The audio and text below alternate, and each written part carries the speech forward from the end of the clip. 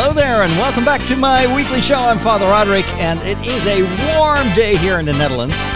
31 degrees Celsius. That's in the 90s, right, in Fahrenheit? And tomorrow it's going to be even hotter. But here in the house, it is relatively cool, so I'm just going to pretend that it's not warm. I hope it's okay where you live, both weather-wise, but also corona-wise, of course. It is still a very difficult situation in many countries in the world. Here in the Netherlands and in most of Europe, we seem to have the corona situation under control, which I'm very happy with. Today, it's Wednesday when I'm recording this. Our Prime Minister will probably announce even more relaxation of the strict rules, which will be, I think, very helpful for my work, because I'm about to start filming my TV show, and in order to do that, I need to be able to travel and maybe also have other people accompany me. So all that was not allowed in the recent past. We had to have, even if I wanted to go film, I had to, and I needed, for instance, a cameraman and an audio person. All those people would have to travel with separate cars. Now, normally when you're working on an expensive production, that's not much of a problem, because you can always get those costs back. But in my case, I would have to pay for all those, extra miles, extra kilometers. So I'm very happy that is also a rule that they're going to loosen or going to just take away. So anyway, it is a nice warm day here. I'm recording this, as usual, for those of you that are watching me live, in Animal Crossing, New Horizons, in my little virtual podcasting studio. And in the virtual world, it is actually raining. So, yeah, it's a bit of a mind warp. It's almost like podcasting from the Matrix, but then a very cute version of the Matrix. You know what's going on? This is what's happening in your world. Face it, Catholics rule. We got Boston, South America, the good part of Ireland, and we're making serious inroads in Mozambique, baby. You've taken your first step into a larger world. So it's been a bit of a special week. We're moving our office stuff. I've been working for about 2 years now from an office in the center of the city. It's a building next to a church. However, the church is going to be closed. So the consequence of that is that we need to get out of the building next to the church. We've decided to not get another office, and I think that is a wise decision, because we only have 2 people working for Tridio right now. So it's Inge, the longtime producer, also worked with me in the early days of podcasting. But last year we had 2 other people working, so it was kind of made sense to have an office. But now we can save a lot of costs by just not having to pay rent, which was quite expensive. It was like 900 euros, I think, per month. So that really adds up over time. So what we're going to do is I'm going to create a workspace here on the ground level of the rectory where I live. I have a pretty big house right now, and I don't know what to do with all the spaces. So I'm going to move my living room upstairs, and then down here is where I will record both my video and my audio shows. And then I'll have the sunroom. I'll use that for meetings, and in case Inge needs to work here or we need to work together with other people, they can do that here in this room. The downside is we had to move all our equipment, all our office stuff today to get it, to prepare everything for the movers, because we're not going to move ourselves again. To move that to the town where I live.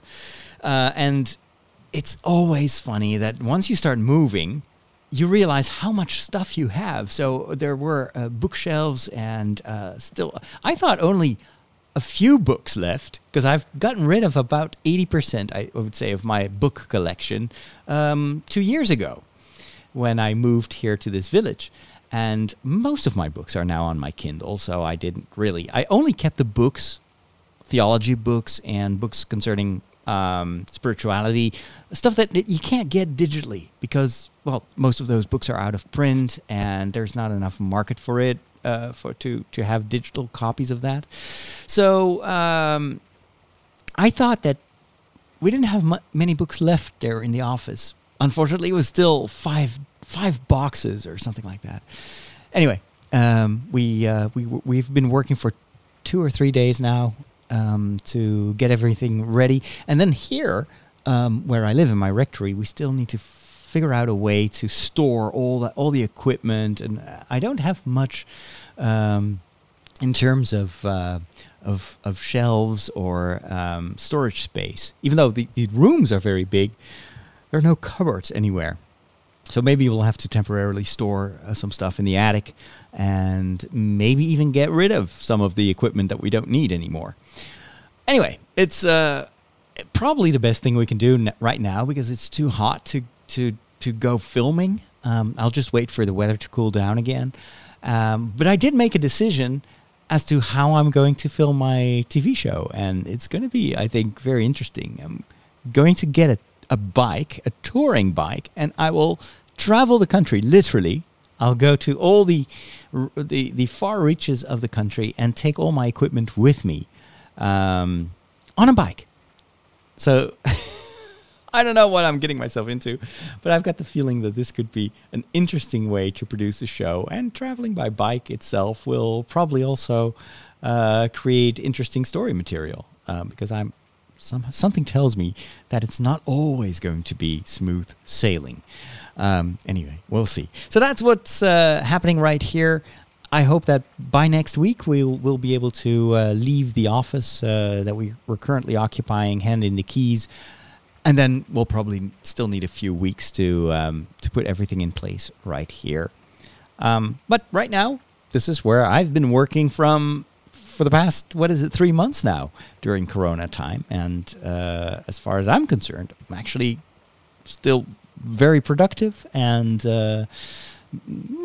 if it weren't for sometimes a little bit too much work, I think I'm totally fine here.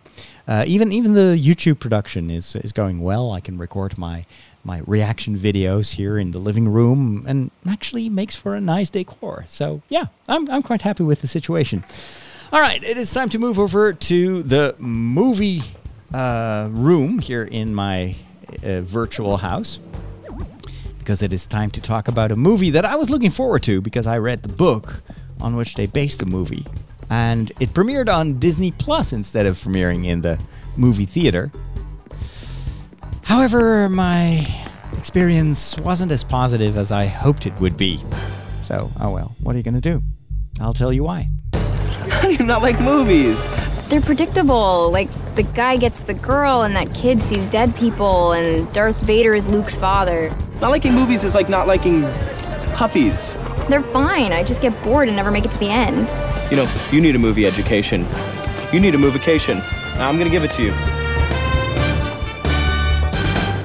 So I'm sitting here in the decor of what I hope is going to be my it's kind of like a drive-in movie theater.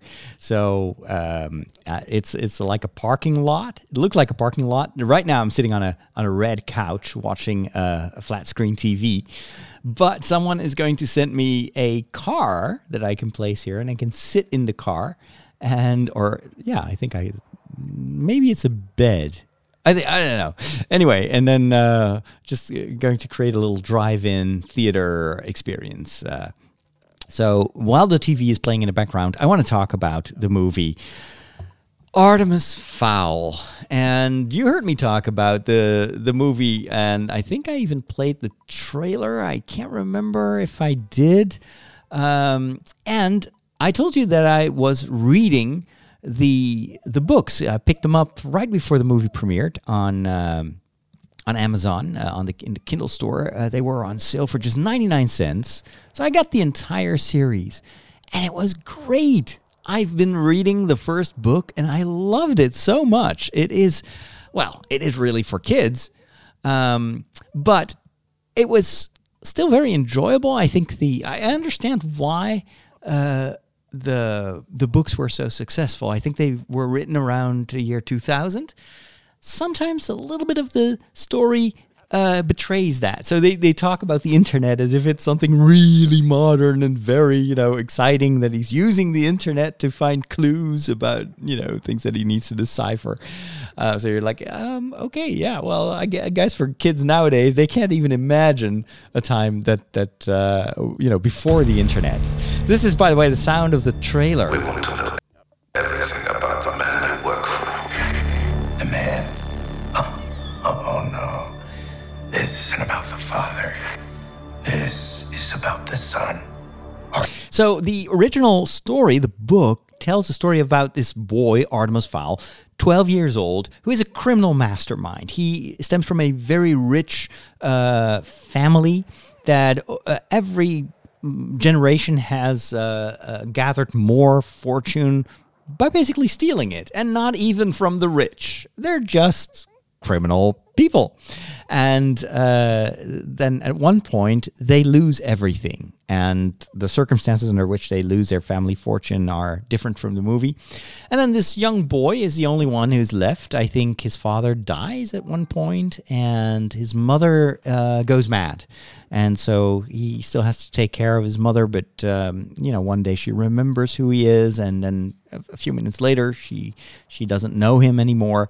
Very complicated family situation, and this 12-year-old boy needs to figure out a way to kind of reclaim the fortune of his family. And he does that by doing the unthinkable, and that is by kidnapping a fairy. And fairy in the world of Artemis Fowl stands for basically any fairy tale character. So it's not just a fairy like a Tinkerbell, for instance, but also dwarves and gnomes and whatnot.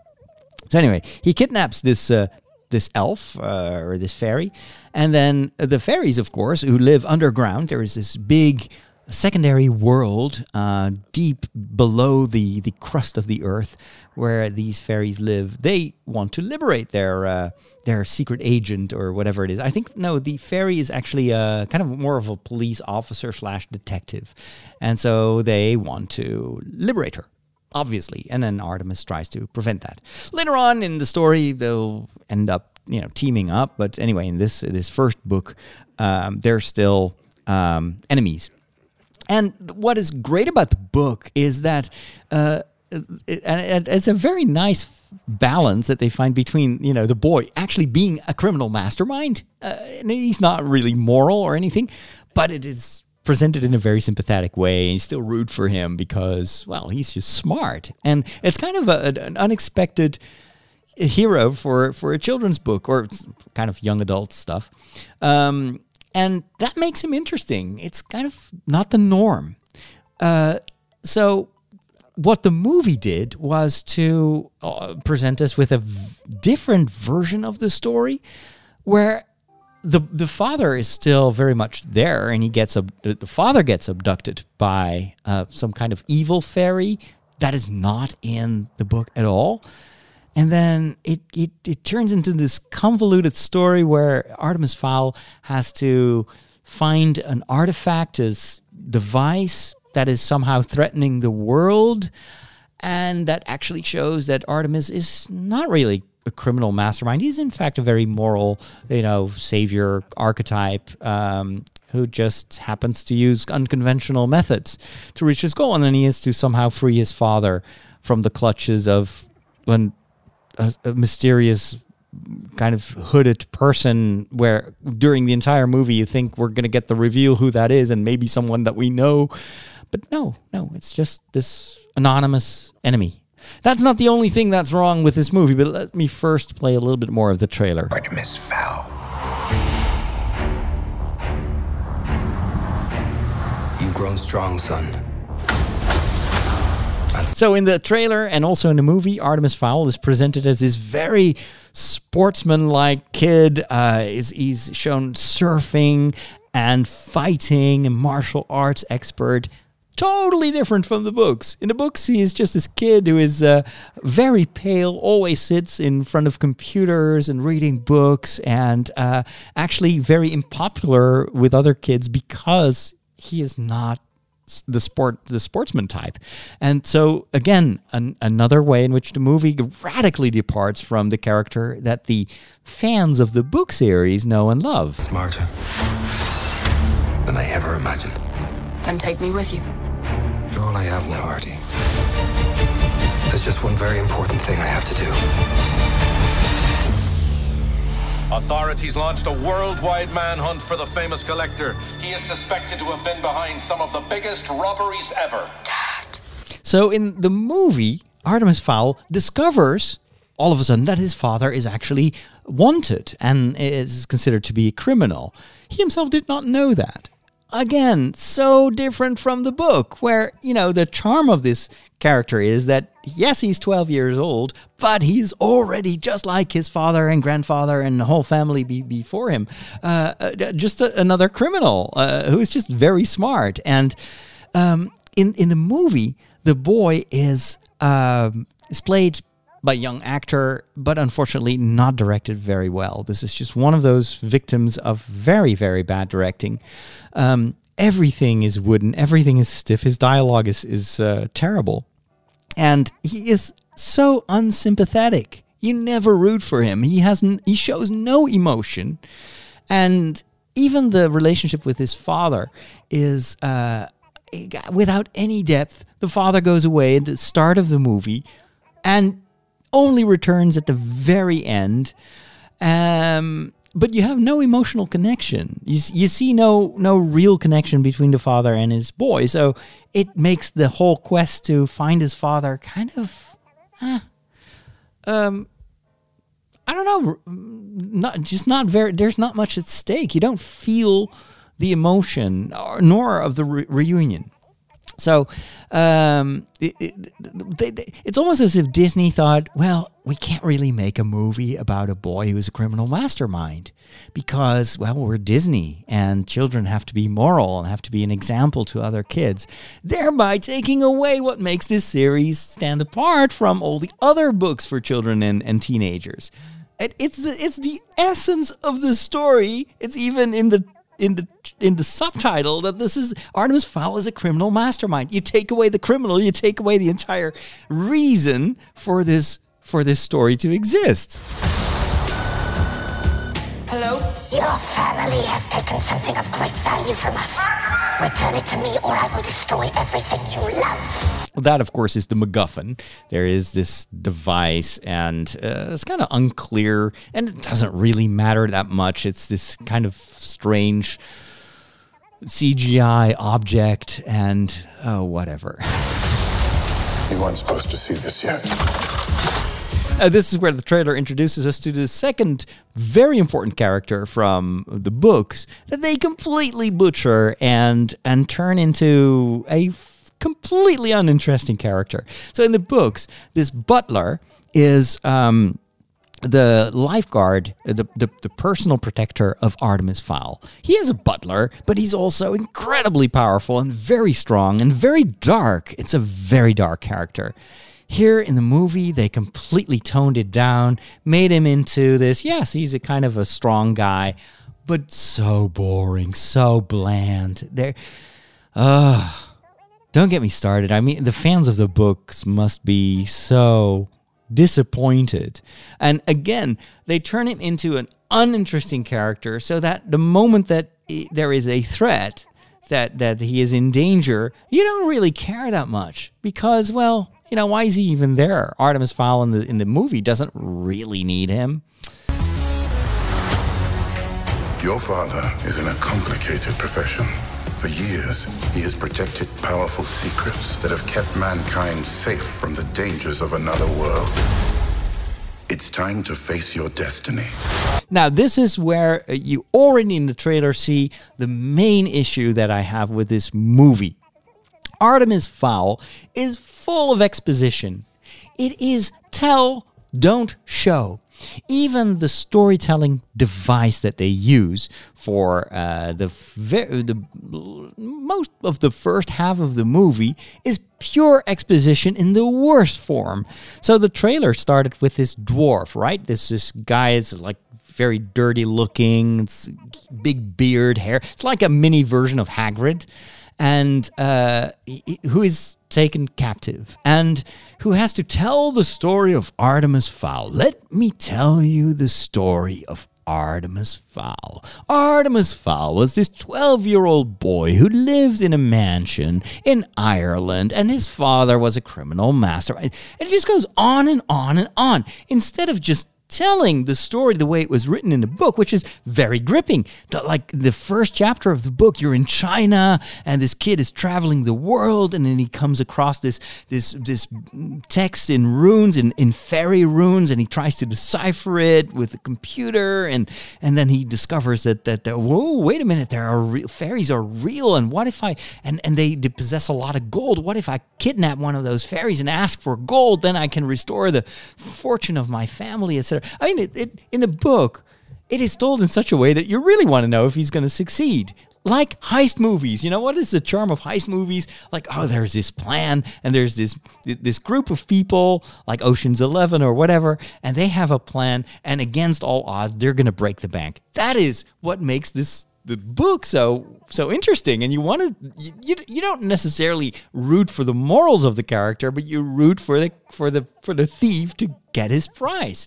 In the movie, they completely take that away and instead have this boring dwarf, and for some reason he's filmed in black and white, very gritty, but the character himself is not menacing at all. He's kind of a goofy, not very well written. I guess they wanted to present him as comic relief, and it doesn't work at all. Like, all the jokes fall flat. And he is just constantly narrating. He's this voiceover, this boring voiceover that just drones on and on and on about Artemis Fowl and tells you what you actually see. Not that there is much to see, because most of the movie, literally 2/3, is just random action of the worst kind. Oh, let's just do a fight with 10,000 fairies that are floating around, clearly CGI, inside a time-stopping bubble. And everything takes place in Ireland, around the mansion where Artemis lives.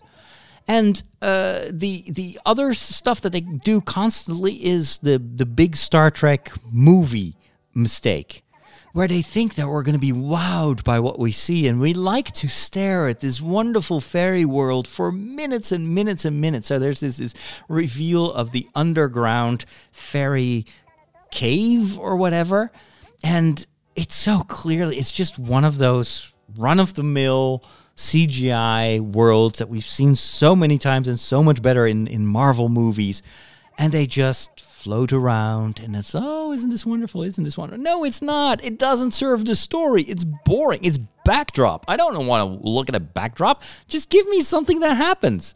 Well, unfortunately, nothing happens, and it's just CGI images with a voiceover of a dwarf. Boring. Let me see what else is happening. So his father is constantly in a dungeon, and he's not doing anything, basically. He's just a total victim. He has no role whatsoever in the entire story. This is what they call greatness. But we are not alone in this. Mulch Diggum's just a talented giant dwarf. And I'm Holly Short, your ally on the other side. So Holly is this fairy, this elf that he kidnaps. I mean, that does happen in the movie, but it's much less interesting. It's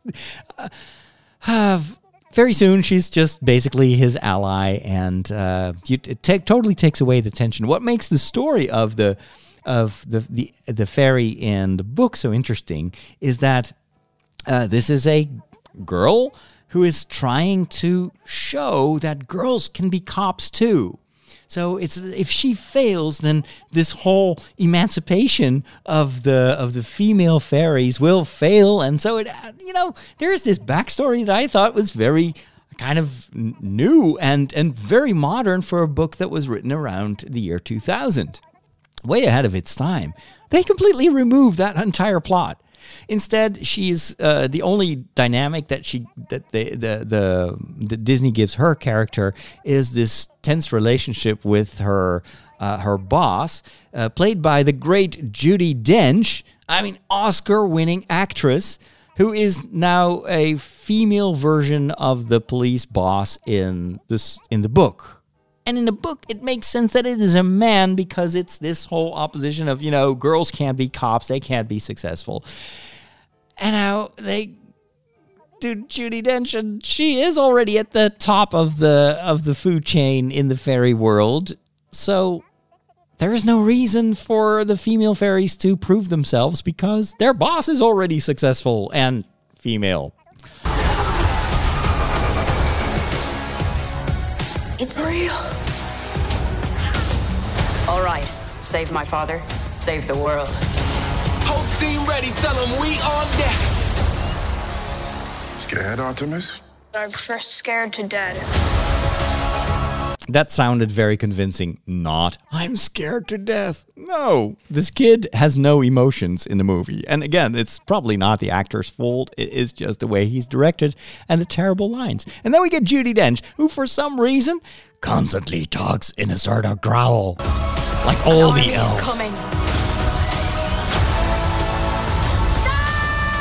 You think you can beat us? We'll see.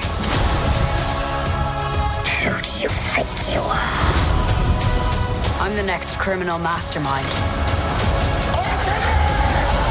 You'd expect there to be something mastermindy about the story, right? Where he comes up with, great idea or something that no one saw coming and that shows what a genius it is.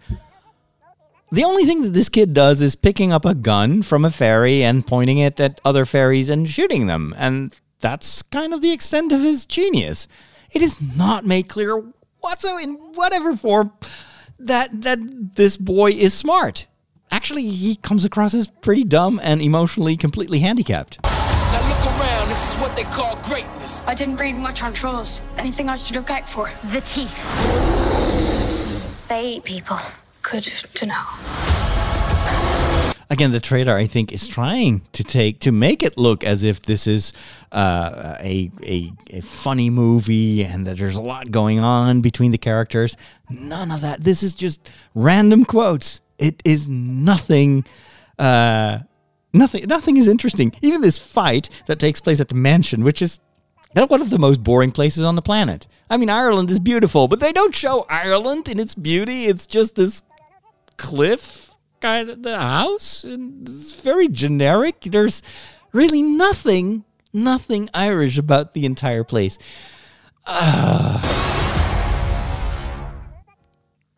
Okay, well, so that was the trailer. Now that I've seen the movie and I've read the books, I realize how little the trailer corresponded to the actual final result. The trailer was like, okay, well, we'll just wait and see. It kind of looks okay. Maybe this is popcorn entertainment. It's not. It is just one of the worst movie versions of a book that I've ever seen. That's saying a lot. And this is Disney in the year 2020. We know what makes for a good story. They've shown with The Mandalorian that they know how to tell good stories and to turn something that was kind of damaged property like the Star Wars. The way they were managing Star Wars was not very popular with some Star Wars fans, but with The Mandalorian, and I've just recently watched the entire documentary series about The Mandalorian. It kind of showed that whoa, they know how to tell stories. This is the Disney that we need. This is the Star Wars that we want. Why didn't they apply that to a new franchise that they clearly wanted to be a success, and put some storytelling talent on Artemis Fowl? How can you mess up a book series that works so well and has so many dedicated fans and completely make a travesty of the movie? It is all action. The final part of like 1/3 of the movie, it's all about this very generic fight of the fairies versus the few people there, and the ending is so unsatisfying and so boring and so bland and so not emotional, and a huge failure, and it just boggles the mind that they have been able to mess this up. It's just they should get a prize, maybe the Razzies, a prize for the worst failure in translating a good book into just a terrible movie. Terrible movie. That is my review. Let's move over to the chapel. It is time for a visit to the Peculiar Bunch. Catholics rock!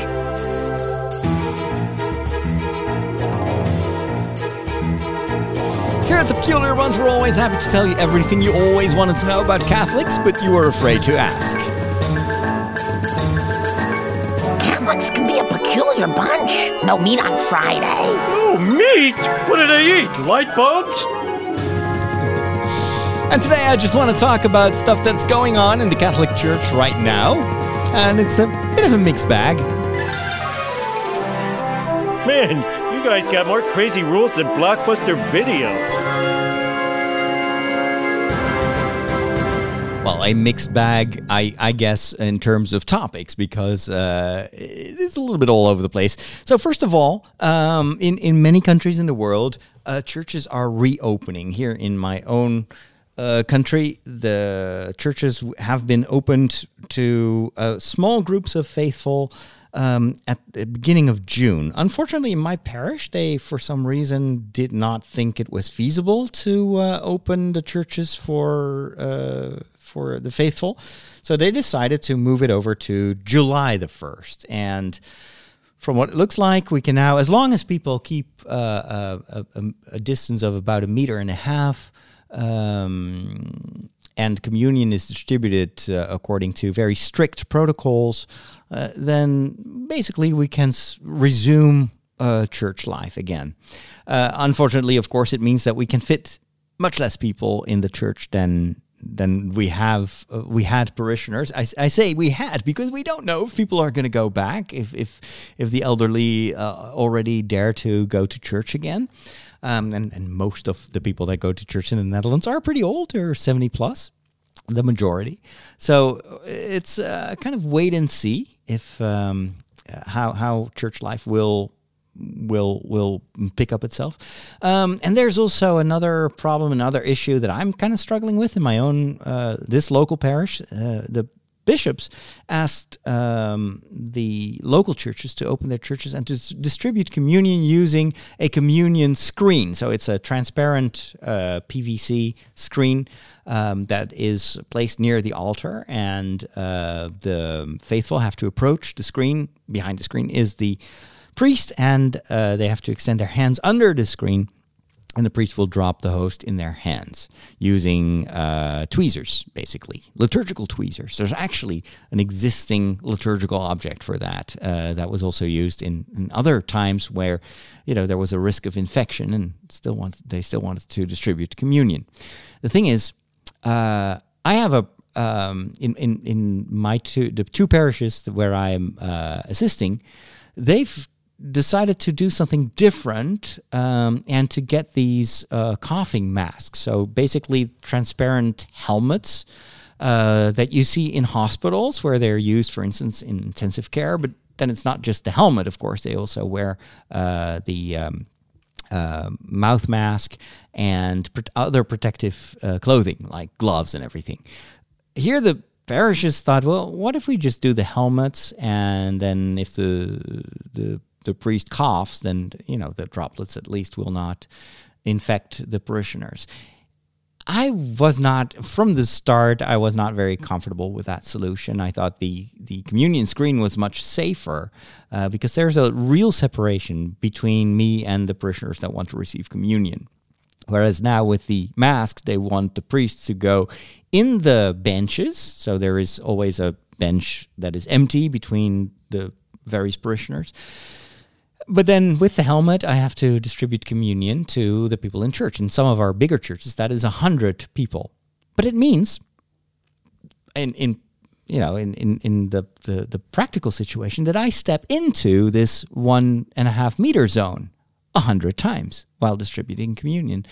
And that just doesn't make me feel very comfortable. We're not supposed to wear mouth masks. We're not wearing any protection other than that transparent mask over my face. And I don't think it's as safe as the communion screen. So I voiced my opposition, and unfortunately it was overruled. They decided, well, we're just going with the communion masks. What makes it, in my case, extra difficult is that my father, as you know, is in a care center. And very vulnerable in terms of his health, and so are the people around him. They've already had a number of infections, and people died of COVID-19. So the rules now, and these are national rules, are that only 2 people can visit my father. And these have to be the same people, and these people have to be extra careful in not getting infected, not exposing themselves to many other persons. So it made sense to my mom and I that I would be the second person next to my mom. My mom is living almost permanently in quarantine. She doesn't go out at all. She's extremely careful. And so am I. I live here in the rectory alone. I don't have kids or any other family members that could bring the infection to me. So I'm kind of the logical second person. And plus, they asked my father, who is, because of dementia, quite confused. But my mom asked my father, who should be the second person? And she thought, we're just going to ask his aunt, or actually his sister, my aunt, who lives in the same town as where the care center is located. But my dad said, well, I'd like to see Roderick. So now I'm the second person who is visiting my father regularly. And of course, I don't want to be in a situation where maybe I get infected by distributing communion by stepping into that 1.5 meter zone multiple times during the weekend services, the masses that I celebrate. Because even the slightest chance that I could infect my father, and in the case of my father, if my father get COVID-19, he'd die. He has very bad lungs. He's extremely frail. I don't want to play with the life of my father. I mean, I'm very much aware of my job as a priest, and I would absolutely love for people to receive communion, but not with this mask and stepping into the 1.5 meter zone. So I've been having quite a few altercations with the parish people here, and right now the situation is that they don't really want to offer an alternative. They really think that, well, the other 2 priests have decided to wear that mask, and that should be enough, or the helmet, and that should be enough. And I don't agree. So it's been a little bit of a tricky situation. I guess the only solution is that in masses that I celebrate, someone else is distributing communion and goes into the benches. I don't want to risk it. But this is the very first time in my life as a priest that I had to choose between my parents and my work as a priest. And that has been a very difficult, and normally I don't like to get into conflicts like this, but I feel that my conscience asks me to choose for the safety of my father, and by the way, also my mother. If I would infect my father, my mom would also be infected. I only have 2 parents, right? And they're not replaceable. I am not going to take that risk. So I tried to explain that. I'm still waiting for the response. I'm a little bit sad that it had to come to this. If my parishes would have just followed the general, national rules, then there wouldn't be a problem at all. But now there is, and it's really not my fault. But it's a tricky situation. But I choose my parents, and if that's not good enough, then I don't have a problem, but the parish has. Anyway, so that's a kind of a personal an example of, what is obedience in this case. Of course, as a priest, I promised obedience to my bishop and to his successors. But obedience has its limits. It is confined to the morals, of course, of the church, to faith, to everything that is really essential to the Catholic faith. It does not mean blind obedience, in the sense that if my bishop would call me up and say, "I hereby command you to wash my car," I could tell my bishop, "I didn't think so. You just wash it yourself," and I would not break any ecclesial law. Obviously not. In this case, it's I think similar. This is not a matter of morals or faith or theology or anything. So if the bishop agrees for this, my parish to basically choose a different solution than the general protocols, then that is not the same as a commandment for me to do it that way. I think if I just say, well, I just want to follow the general protocols in the Netherlands, then that I don't think I'm breaking any church law. And I'm not a church, a law expert. So if anyone out there is more knowledgeable than I am open to suggestions. But right now, I feel that actually my conscience, and that is a very important treasure, I think, in the Catholic Church. There is no higher authority than my personal conscience. Now, that conscience, of course, does not mean that I can just make up the rules myself. It has to be an informed conscience. So you need to listen to what the church teaches. You need to read about it, try to understand. But ultimately, I can never act against my conscience.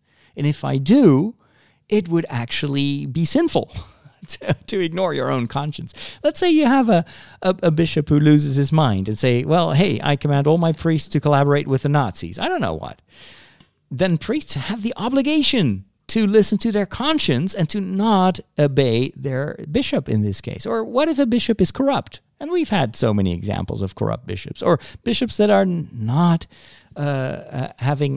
if it goes against what the church teaches, then there's actually an obligation to listen to your conscience before you listen to your bishop. So it's not a military type of obedience in the church. In this case, I feel that when I try to protect my parents and my father especially, and thereby asking my parish to give me another option rather than this exception that they thought they should implement with the helmets, the transparent helmets, and no other protection whatsoever. I think if I ask for the ability to just follow the general rules, which have been worked out in conjunction with the government, and thereby protecting my father, I'm actually not only obedient to my conscience, but also to the commandment that I should respect my parents, my father and my mother. Anyway, that's how I look at it. Maybe I'm wrong, but I hope that they can accommodate me. And if not, well, I'm not just going to change my mind because there is pressure that all priests should do the same. And no. To me, that is just not important enough. Not as important as the health of my parents. Anyway, in other news, last week we celebrated the Feast of the Sacred Heart of Jesus. And that is a very peculiar feast in the Catholic Church, which, if you are a little bit familiar with the Catholic imagery and you've ever been to a church, you may have seen these statues of Jesus, usually in a red robe, white alb, pointing at his heart. And it's a heart on the outside of his body. And it usually has a crown of thorns around it and a flame on top of it, and sometimes some, flames that are surrounding, or like a corona of, maybe that's the wrong word, a crown of light surrounding it, and Jesus pointing at that heart. It used to be a very popular devotion about a century ago, and many Catholic families would have a Sacred Heart statue in their homes as a reminder of the love of Jesus for them. Especially the Jesuits have been spreading this devotion, as far as I've read. Now, it's the kind of image that doesn't work that well anymore for our modern sensibilities. I always thought that those statues of the Sacred Heart of Jesus were a little bit too sweet for my taste. And so I've always kind of disregarded this feast as it's just this kind of cheesy, a little bit outdated tradition, and maybe it's time to, replace it with something else.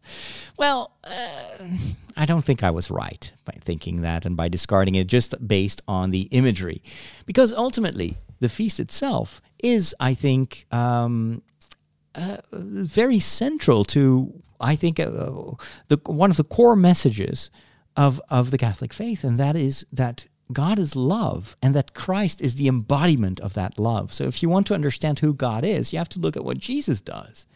And everything that Jesus does is filled with his heart. The heart, of course, is not the physical heart, but it is the symbol of our feelings, are the kind of the seed of our soul, and it is what we associate with love. And actually, the symbol itself is not that weird if you consider that without the heart, we die. The heart is what pumps the blood around and also fills the blood with new oxygen. Very much like love is what makes the world turn in a certain way, even though in some cases it's money, but it's supposed to be love from a Christian perspective. And it is the heart of Jesus, it is his love that kind of gives our heart, our capacity to love, new oxygen. So if we have difficulty to loving each other, then we should go to Jesus and ask, just like we would go to the heart, our kind of oxygen-deprived blood would go to the heart and be fueled again. That is kind of how it works in our faith as well. If we have difficulty loving and acting out of love, we should go to Jesus and ask him to fill us with his love, and then pump that love into the world. So in a way, it's not a bad metaphor at all. It's just that I wish that they would kind of modernize the imagery surrounding this feast a little bit.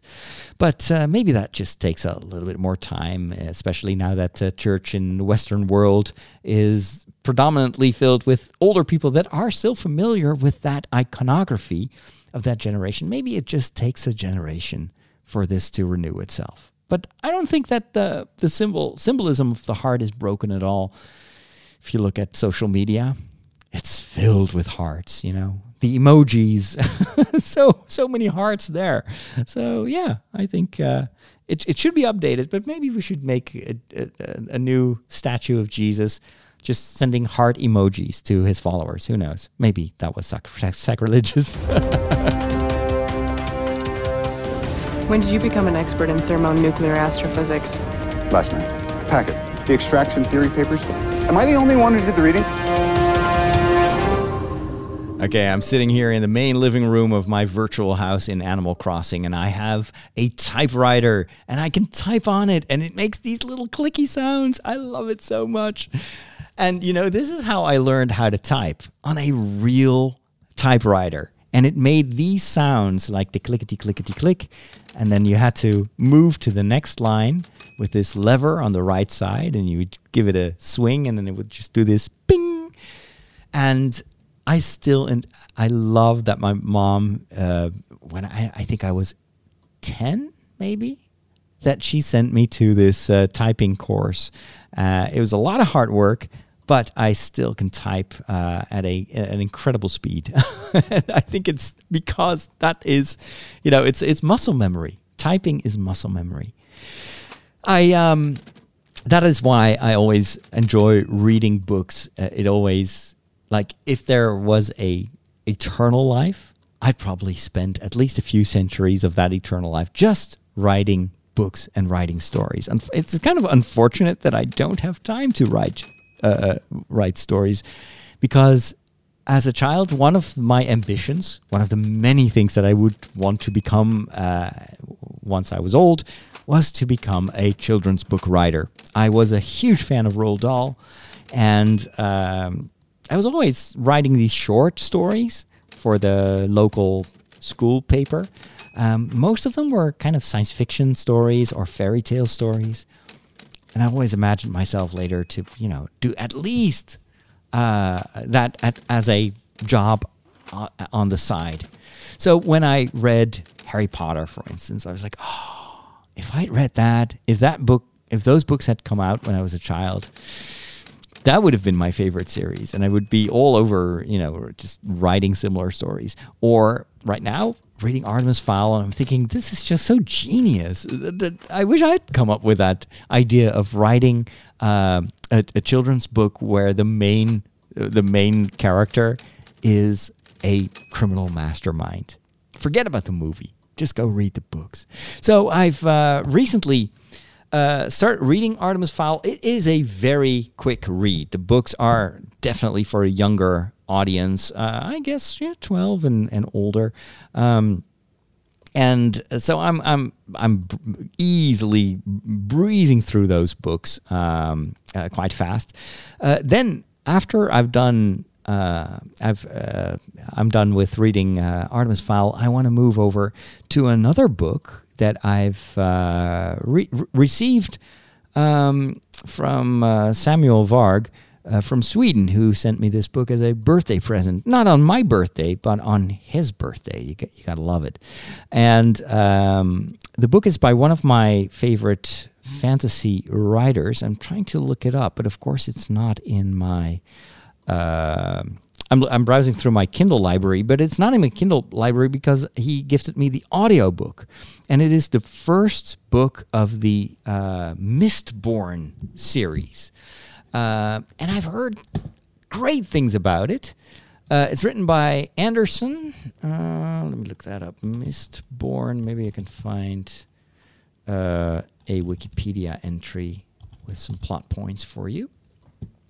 So Mistborn is a series of epic fantasy novels written by American author Brandon Sanderson, published by Tor Books. And the first book is called The Final Empire, and I've got that one in audiobook version, and I think it is like 24 hours long, or it's a huge book, 600 plus pages. What first made me aware of the existence of Brandon Sanderson is that he was the author who finished the Wheel of Time book series when the original author passed away. So he picked it up. He was a huge fan. And again, this is just based on what I've heard because I haven't finished the Wheel of Time series yet. He did a tremendous job. And this is one of the most prolific fantasy writers that I've ever seen. He's also very active on YouTube. And I'm having a blast watching his signing session. So what he does is, just look him up. So his name is Brandon Sanderson. He goes in, I guess, what is his attic? Or maybe it's his garage. And he sits down at a table and personally signs copies of his books. And then while he does that, and he's signing hundreds and hundreds, for like 2 or 3 hours, he's just chatting with the audience and answering questions. And this guy has an encyclopedial knowledge, so just ask him anything, and he'll just talk about his experiences in writing this or that book, or he'll go in detail about certain characters. It's incredible what he's been able to pull off, and a very sympathetic guy. So as soon as I start reading Mistborn, I'll let you know what I thought of it. But I'm kind of enjoying this new phase in my life where I'm plowing my way through, hundreds and hundreds of pages of fantasy novels. I hope I won't get burned out on it, but so far so good. I'm really enjoying the experience. We are on the cutting edge of technology. Wow. Well, what does that mean? Let's plug it in. It's going to say, hey, I see you plugged in a new device. And it's going to load in the appropriate drivers. You'll notice that this scanner build... Whoa. Well, all your technology stuff, it just ends in disaster. But there is one more thing. There's absolutely one more thing that we need to talk about. And of course, it's WWDC in Well, the virtual world. It is the annual Apple Developers Conference, which I've always followed because of the software announcements and the hints that Apple would give in terms of where they see their particular technology develop. And there is usually not new hardware that is presented, which of course is what we love the most when Apple comes with a new phone or a new iPad or, in the future, new AR glasses. But these developer conferences are still very interesting to see where this market leader, because Apple is definitely leading the way in many aspects, it has a lot of imitators, where Apple is taking the industry. And because of COVID-19, they did not do a real developers conference, but they did a virtual one. And for a couple of days, they've streamed videos, most of which were very well produced. And for the first time, they showed off their new saucer-shaped headquarters. And that was pretty cool. They used the spaces very much, like every part of the presentation was taking place in another part of the campus. And the only thing that was a little bit disappointing, I thought, was how barren everything looks surrounding the campus. So they have planted a lot of trees and plants, but I guess it's just very dry where this campus is located in, is it Palo Alto? And so everything looked very, barren, and I hope they never get a fire inside the saucer, because that would be pretty difficult to repair if everything goes up in flames. But anyway, it was interesting, a little bit weird, a little bit surreal. You see all these familiar characters that we know from their on-stage performance, and they're very good on stage. Apple is extremely good. I think it's maybe one of the companies that knows how to do this best. And it's all thanks to Steve Jobs, who had a knack for, getting the audience wild about even the slightest things. I don't think that Tim Cook has the same charisma, but he does hand it over to a number of other people that I think were very good at presenting the latest development. So here are a few of my notes, and I'm just sharing kind of the main my main impressions from the first day of WWDC. First of all, they showed us a new version of iOS. iOS is, of course, the operating system of the iPhone, and then it had a couple of spin-offs. So now they've got iPad OS, they've got TV OS, iOS TV, Watch OS, iOS, or Watch OS, I think. And then you've got, of course, Mac OS, which is the operating system for Mac. And there are a few interesting developments here. For the phone, they just continue to make the overall experience consistent with what they've done on the iPad.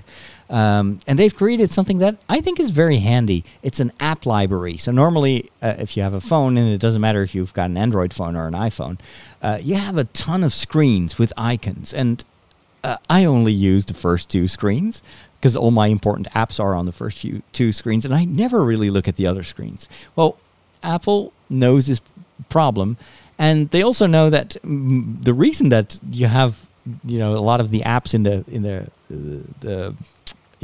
screens in the back of the phone in a certain way is because, well, you've launched them a couple of times, but you don't use them on a daily basis. So you're probably not going to look at all those pages unless they find a new way to group the icons. And so it has an automatic cataloging of these apps, and they present the apps grouped together in a logical way and very visual. I just loved it. I was like, wow, this is so much better than what Android is doing with their app library, where the Android operating system is a little bit different. It has also screens on which you can place icons, but these icons are from a layer underneath the screens of your phone, and that is just this huge library of apps in alphabetical order. And you can say, well, hey, I want this app to show up on one of my screens on the phone, and these, I want to have them on my device, but I don't need to access them very often. So on my Android phone, I have this long list of apps, some of which are very important, and I use them a lot, and others I just want to have them around just in case, but I may launch them just once every year. So maybe Android can emulate this idea. I liked it. I liked it very much.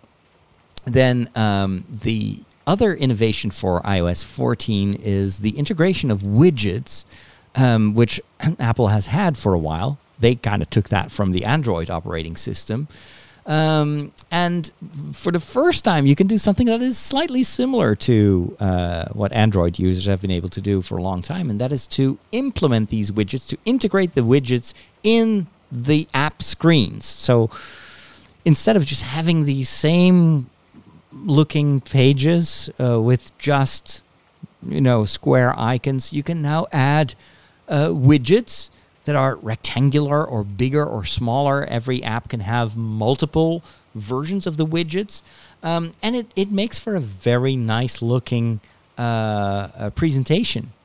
And also very handy because you don't want to swipe left and then go through this long list of widgets that also, at least on my iPhone, take a long time to load its contents. You want to have them available on the first few screens that you always use.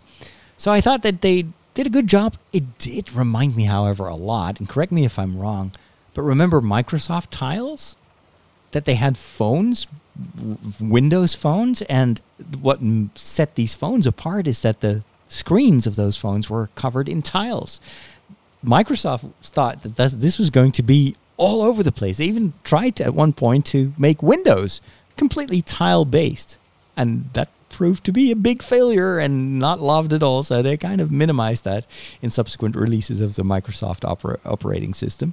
But now Apple is, I think, doing what Microsoft intended to do, but they do it, I think, much better. That is what Apple does. Not always very original, but they take good ideas from other platforms, and then they think about it a little bit longer, and well, they make it work. So I was impressed by that. And like, wow, okay. That is, I think a lot of iPhone users are going to like this a lot. Then they also upgraded the iPad OS and introduced, ta-da, the sidebar. I was like, okay, so you mean that the iPad is now working like a computer? They present it as if it's this huge innovation. And I'm thinking, okay, so you're just using a computer interface now for your iPad. It totally makes sense, but they could have done this years ago. So anyway, I'm glad it's there. I still have an iPhone or an iPad. Unfortunately, it does not update anymore. It's too old. So, but if I ever go for another tablet, the only tablet that is high on my list is the big iPad. It is very expensive. It's more than $1,000. But that is the one selling point of Apple, is that everything works. Android tablets usually are quite nice too, but they only have an upgrade cycle of about 2 years, and then your device is already outdated. For Apple, it's usually 5 years. So yeah, I'm still really excited about the iPad. I use it every day. It is maybe the device that I use the most of all my mobile devices. I only use my regular desk computer more than my iPad. So it's really, I think, had a good return on investment for me. So what else was interesting? I loved what they did with the AirPods. I will never buy AirPods because they're super expensive. I just have Chinese Bluetooth pods, which cost me literally less than $12. And they're wonderful, and I use them all the time. But what they did with the AirPods was auto switching. So because it's all integrated, the Apple knows if you're holding a phone in your hand or an iPad, and it will just seamlessly switch the AirPods to the device that you're using at the time, whether it's a laptop or a phone or a tablet.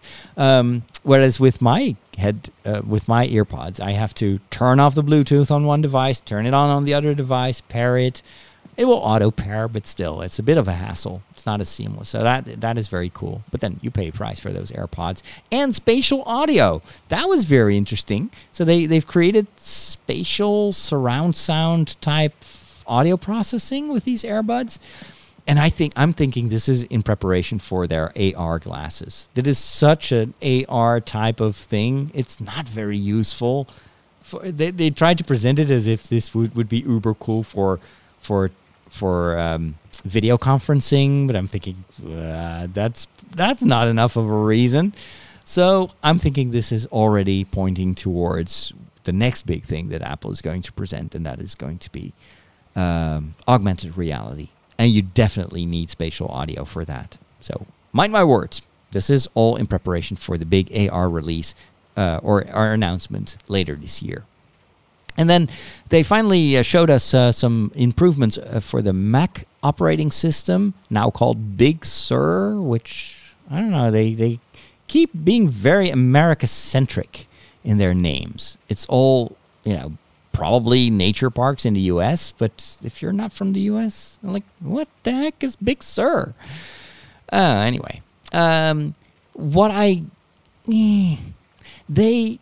they now have converged the operating system style from the iOS and then made the macOS look much more like the iPad operating system. And I don't think it's an improvement at all.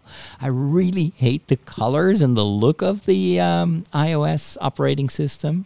Never liked it from the start, and now my computer is going to look like that? Ew. No, thank you. They made the icons a little bit more like the old icons on the phone, so they gave it more depth. So it's kind of, in my opinion, like going back. They at one point with Johnny Ives being in control of the look of the operating system, everything had to be super flat and boring.